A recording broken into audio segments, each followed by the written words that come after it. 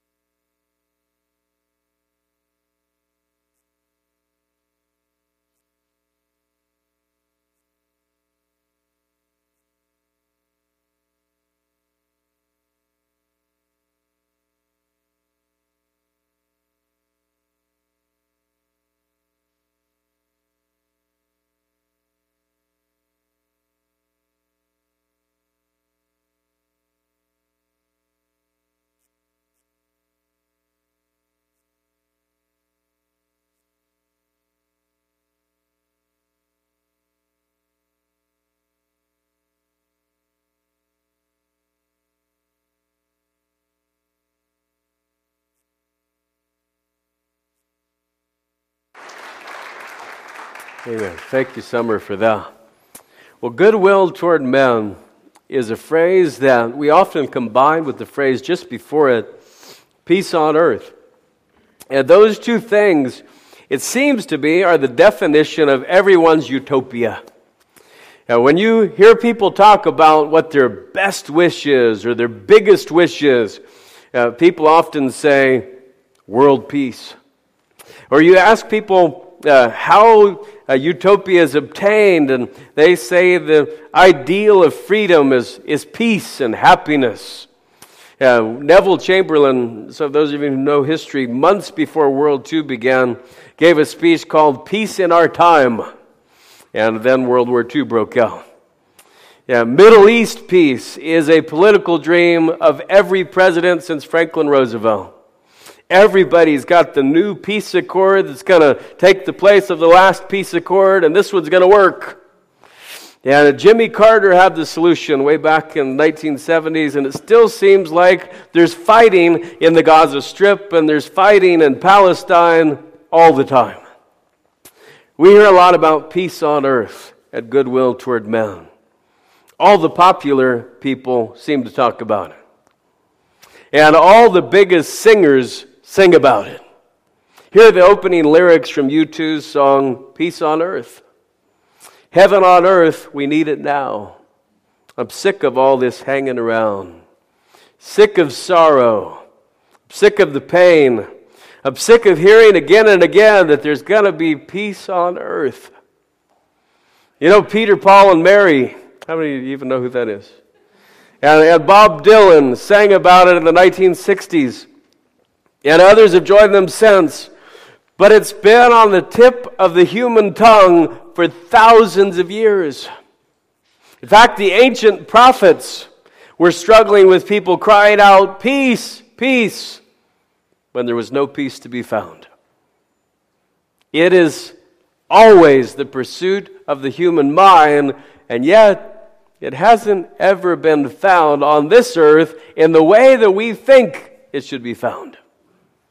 Jesus' own disciples thought that he had come the first time to bring peace on earth, goodwill toward men politically, and to save them from the Roman government, and to create a Jewish state right at that time.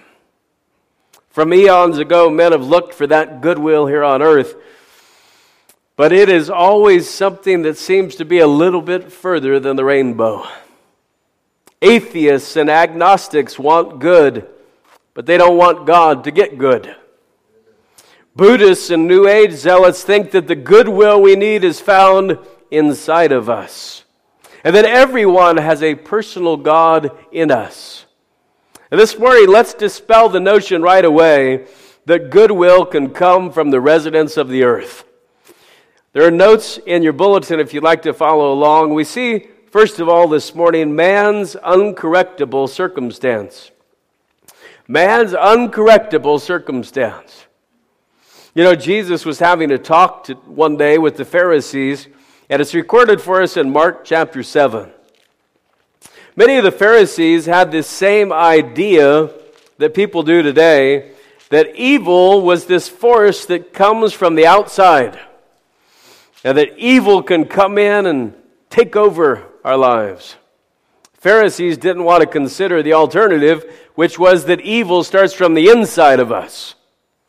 And if you're there with me in Mark 7, look at verse 15. There is nothing from without a man that entering into him can defile him, but the things which come out of him, those are they that defile the man. If any man have ears to hear, let him hear. Now, here's the kicker. Jesus' own disciples were confused about what he was saying here. Actually, they were confused a lot. If you've ever read the New Testament, his disciples were often confused.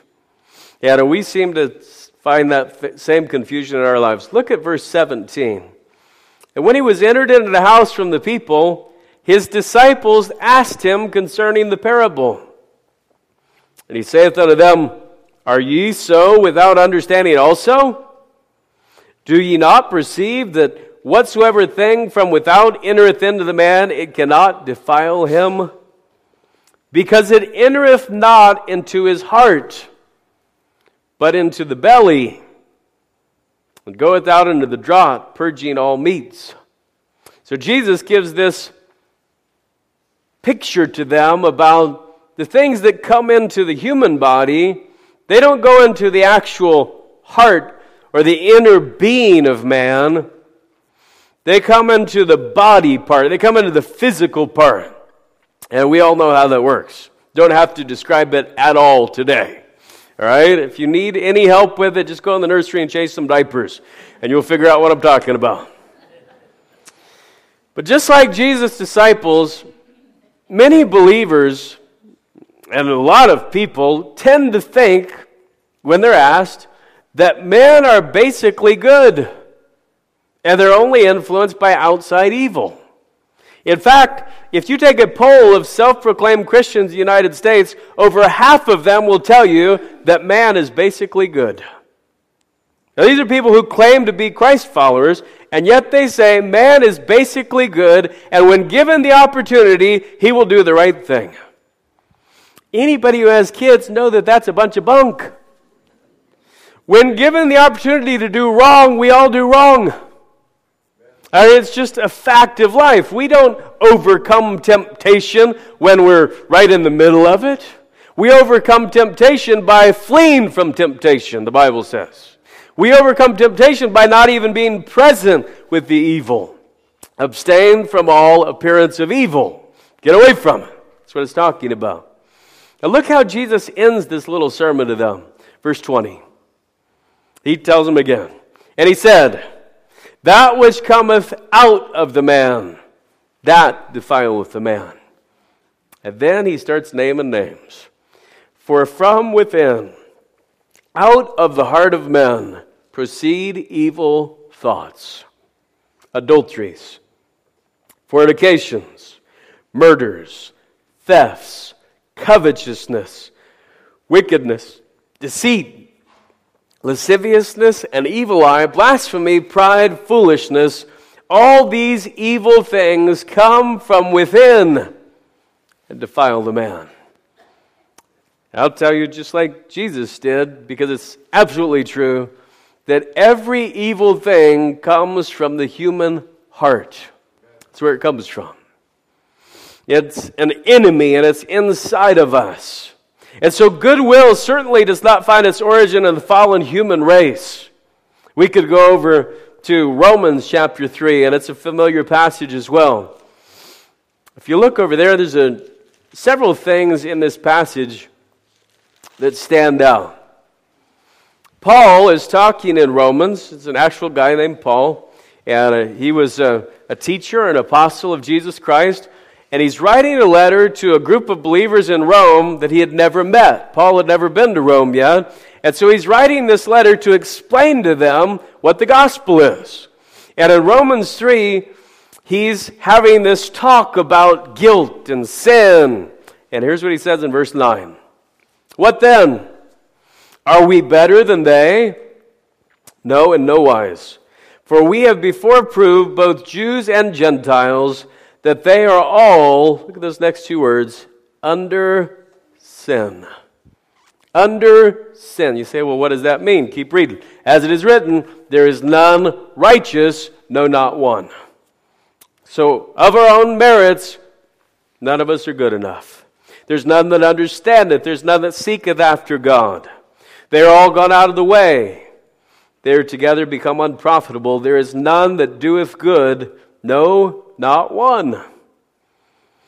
Then it gets even worse. Their throat is an open sepulcher. And what that means is, the way that we speak with our human tongue is an open grave waiting for somebody to fall in it. Isn't that abrupt? Like, whoa! And yet we've all said things that hurt people. With their tongues they've used deceit.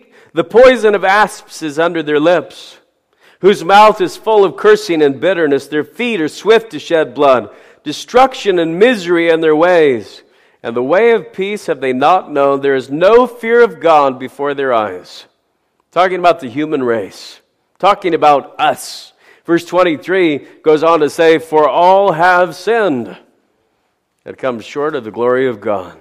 All of us. Jews, Gentiles, young, old, from every people group, every race on the planet, we are all under the burden of sin. And here's the thing. No amount of effort on our part can overcome this condition.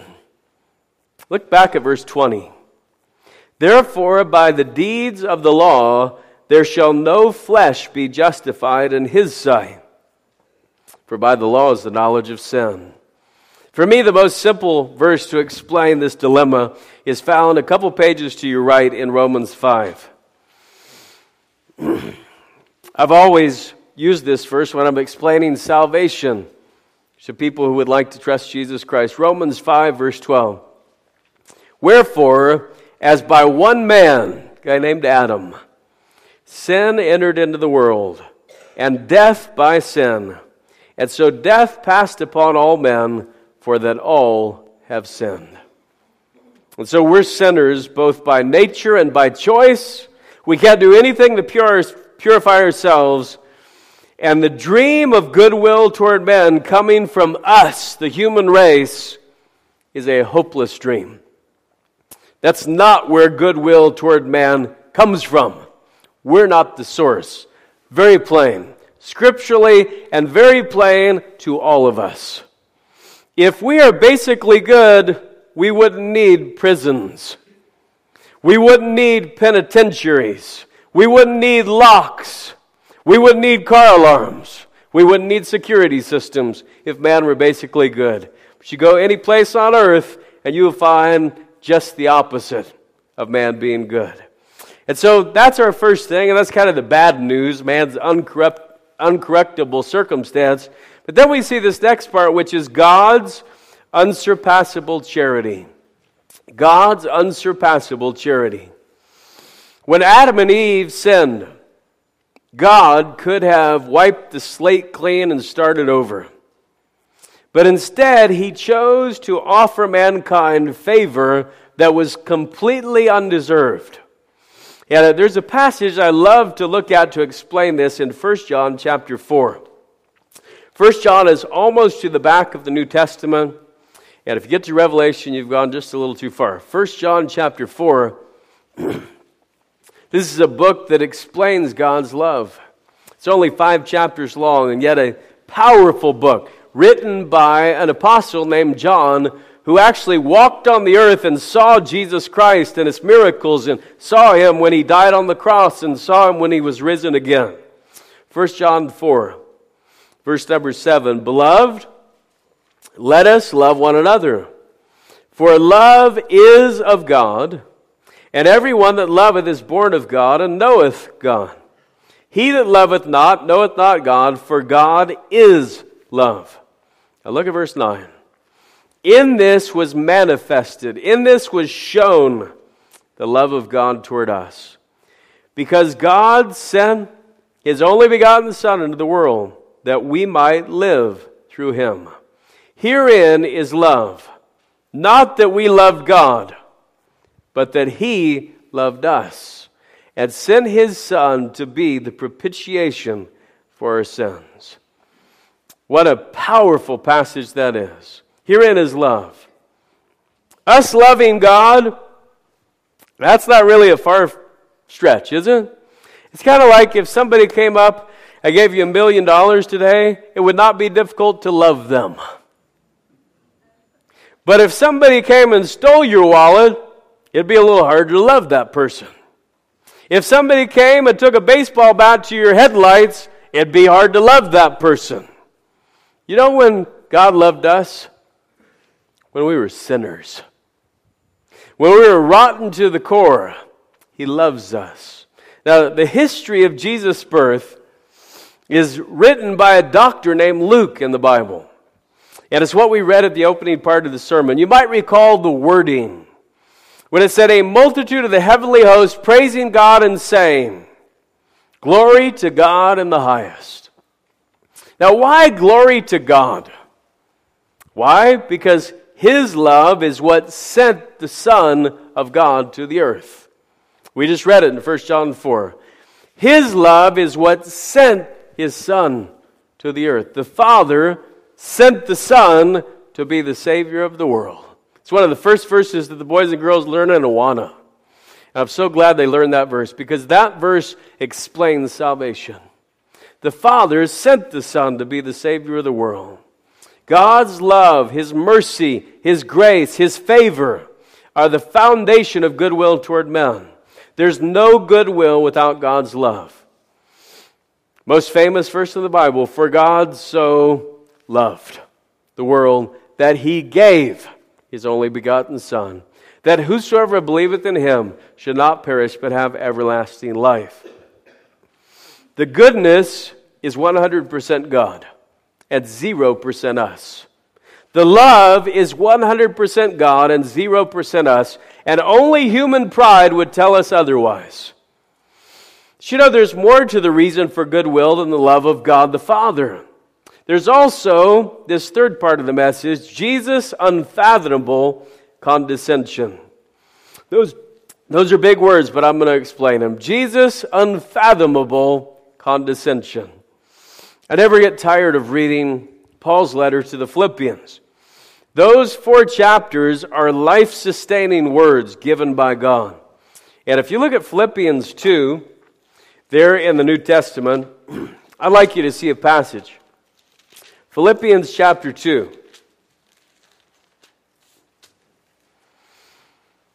Chapter 2, in the beginning part of the chapter, speaks of what theologians call the kenosis of Jesus Christ. And that just means that He emptied Himself of His own will and became entirely receptive to the Father's divine will. Look at Philippians 2, verse number 5. Let this mind be in you, which was also in Christ Jesus, who being in the form of God, thought it not robbery to be equal with God, but made Himself of no reputation, and took upon Him the form of a servant, and was made in the likeness of men. And being found in fashion as a man, He humbled Himself, and became obedient unto death, even the death of the cross. Romans 5:8 says it this way, while we were yet sinners, Christ died for us. And so the Son of God, Jesus Christ, responded to the Father's mercy for the human race with humility, submission, and sacrifice beyond our comprehension. So if God's love is the foundation of goodwill toward man, we clearly see that Jesus' servant heart is the form of that goodwill toward men. Jesus is the one that we experience all goodwill through. There's no goodwill toward man through any other means. Now, on this earth, we sometimes think that we might see instances of temporary peace or acts of kindness that seem like they might be separated from God. But you know, goodwill toward men comes only through Jesus Christ. It comes only through Jesus Christ. There's no other way to get it. There's no other way to observe it or to use it in your life. It comes through Jesus Christ. Matthew 20:28 says this, even as the Son of Man came not to be ministered unto, but to minister, and to give His life as a ransom for many. That's goodwill toward men. And so the foundation of goodwill is God the Father, but the form is Jesus Christ. And then we see that the force is the Holy Spirit. And so we got all 3 parts of the Godhead involved in goodwill. And we see this as the last part of the message, the Spirit's unlimited comfort. The Spirit's unlimited comfort. Go back to Isaiah in the Old Testament. Isaiah lived in about 750 BC. And there are scores of prophecies given by this individual that point to Jesus Christ as the form of goodwill toward men. If you're turning there, go ahead and go to Isaiah 11.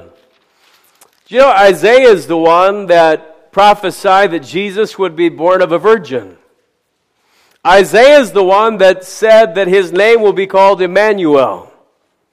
Isaiah is the one that said which tribe the Messiah would come from.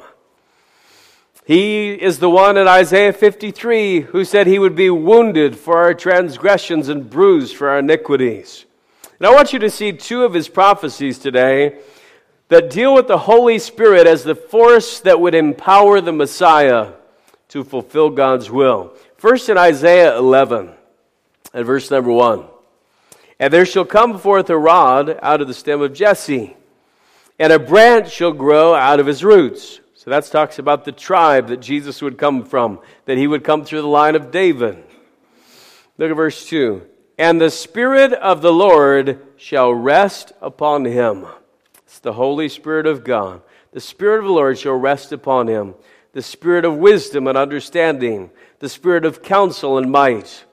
The Spirit of knowledge and of the fear of the Lord. Now this is the same Spirit of God that moved upon the waters at creation. This is the same Spirit of God that if you're a believer in Jesus Christ, that indwells your life. And it's the Spirit that empowered Jesus Christ. Look at Isaiah chapter 61. Isaiah 61, and if you read the New Testament, you find later that Jesus quoted this passage in the synagogue at Nazareth, where he grew up. And in Luke chapter 4, he went up into the synagogue and he opened up the scroll and he began to read right at this passage that we're going to read right here, at the early part of his ministry. Isaiah 61 and verse number 1. The Spirit of the Lord God is upon me, because the Lord hath anointed me to preach good tidings unto the meek. He hath sent me to bind up the brokenhearted, to proclaim liberty to the captives, and the opening of the prison to them that are bound, to proclaim the acceptable year of the Lord and the day of vengeance of our God, to comfort all that mourn. You know, when Jesus read this passage in the synagogue, he stopped in the middle of verse 2 that we just read there. He stopped after it said the acceptable year of the Lord. The first coming of Jesus Christ, you might call it the Advent. The first Advent of Jesus Christ is the opening of the acceptable year of the Lord. And so here the Spirit's anointing was the catalyst for goodwill toward men. His role in the Godhead was to empower Jesus to preach good tidings unto the meek, to bind up the brokenhearted, and to proclaim liberty unto the captives. The Spirit is still the force that draws men to God's goodwill. God, the Bible says, is not willing that any should perish, but that all should come to repentance. And He sent Jesus as the sacrifice for our sins, and the Spirit is the one that leads us into that relationship. The Spirit is the one that indwells a believer with that goodwill, that peace that passes understanding. So the reason for goodwill is clear to us. We only have the availability of goodwill because of God's love, Jesus' sacrifice, and the Spirit's working. That's why we have goodwill today. But here's the bigger question. I know we've covered some theological ground here this morning. Kind of a foundation for the series. Bigger question is this: what are we doing with the goodwill we've been given? It's been given to us. For unto us, or for unto you, is born this day in the city of David a Savior, which is Christ the Lord. What are we going to do with that goodwill? Are we going to live under the fable that we can give goodwill by human means, by our own efforts? Or are we sincerely offering the love of God as the only hope for this sinful world? So many times we live out human goodness instead of God's goodness. You know, human goodness is such a trick. It's such a deceitful thing because it appears like it's really good. You have seen this in your own life before. You've met people who seem so good, and then you find out they're human beings. You find out they're rotten. And you find out that they stink. They have body odor. And they have to use breath mints. Or maybe some of them don't use them. And you got all these things going on where you think somebody's going to be a certain way, and then you aren't sure. And maybe you meet somebody who's been on the cover of a magazine or been on the news before or on a TV show before, and you walk away thinking, it seemed pretty normal to me. Right? In fact, sometimes you meet him and you think, man, he's shorter than I thought. Right? He's shorter than I thought. He has more wrinkles than I thought he would. Right? I saw her without her makeup and she looked really normal. We inflate people, though. That's why, as Americans especially, we buy into this celebrity type thing, where we inflate people's goodness because we truly, inside of our carnal nature, we want to believe that people are basically good. We want to believe that there is this dream that is fulfilled by human goodness. But there's not. Just because she's cute and perky doesn't mean she's going to be better than the last 6 girlfriends you had. Just because he's a hunk who seems really nice doesn't mean he's going to be better than the last 4 guys. Human beings aren't any good without God. Goodwill toward men only comes through the love of God the Father, through the sacrifice of Jesus Christ, and through the power of the Spirit of God. That's it. We have to understand the source before we can go any further. We have to understand where it comes from. And you say, Pastor, it seems like we kind of know this. We've already covered this ground. But we don't live like we know it. We still live like we think it can come from human beings. And we have to get back to this foundation to understand without Him we can do nothing. Without Him we're helpless. Without Him there is no spiritual victory. Without Him we have no hope for the future. Let's bow today, and as we bow, I would like to invite you for a moment to consider this message today. Maybe you're here this morning and you would say honestly in your heart, Pastor, I do not know if I died today where I'd spend eternity. I'm not sure about what you call salvation. I'm not sure about a relationship with Jesus Christ. I need answers in my life. I have a lot of questions and I need some answers. And we'd love to give you answers today. We'd love to take the Word of God and show you how you can know Jesus Christ as your Savior. Christian, you may be here today, and maybe you have forgotten God's goodness in your life. Maybe you have misunderstood what goodness is, where it comes from, and how you should live in. Do you know, all of the goodwill that we give brings glory to our Father in heaven? I don't know how God is speaking to your heart today, but we're going to have a closing prayer, and then I'm going to invite you to respond to the message. Father, would you work today in our hearts? We know that we are all sinners.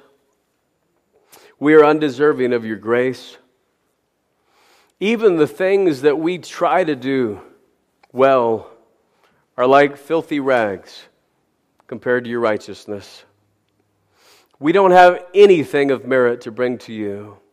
And so we need the cleansing blood of Jesus Christ. We need the cross of Calvary to cover our sins. I pray that you would help us during this season of the year to consider who you are and what you've done and what you would like to do in our lives. We ask these things in Jesus' name. Amen. Would you stand? If you'd like to respond, the altar is open. You do what God wants you to do this morning. Would you come? Without Him I could do nothing. Without him I'd surely fail. Without him I would be drifting like a ship without a sail. Jesus, oh Jesus, do you know him today? Please don't turn him away. Oh Jesus, oh Jesus, without him how lost I would be. Without him I would be dying. Without him I'd be enslaved. Without him life would be hopeless. But with Jesus, thank God I'm saved. You know the chorus, sing it together. Jesus, oh Jesus, do you know him today? Please don't turn him away. Oh Jesus, oh Jesus, without him how lost I would be. Our Father, without you, we're lost. Without you, there's no good news. Without you, we don't even exist. And so we thank you and we praise you. And we ask that you would help us to walk out of this place with God-given goodwill toward men, that we might glorify you in all that we say and all that we do. This week, help us to be the hands and feet of Jesus Christ in this community. Bring us back together tonight. We've asked these things in Jesus' name. Amen. Just before we go, three things. One is choir practice at 4:45, evening service at 5:30. The other thing is, if you are an electrician or you know electrical things really well, we have a bank of lights, these 4 lights that won't come on. And if you could meet with Brother Bill Van Sickle, put your heads together, and if we could figure out what's going on with that, I sure would appreciate it. Otherwise, our pianists can't see anything, and they're just playing blind. They're Ray Charles.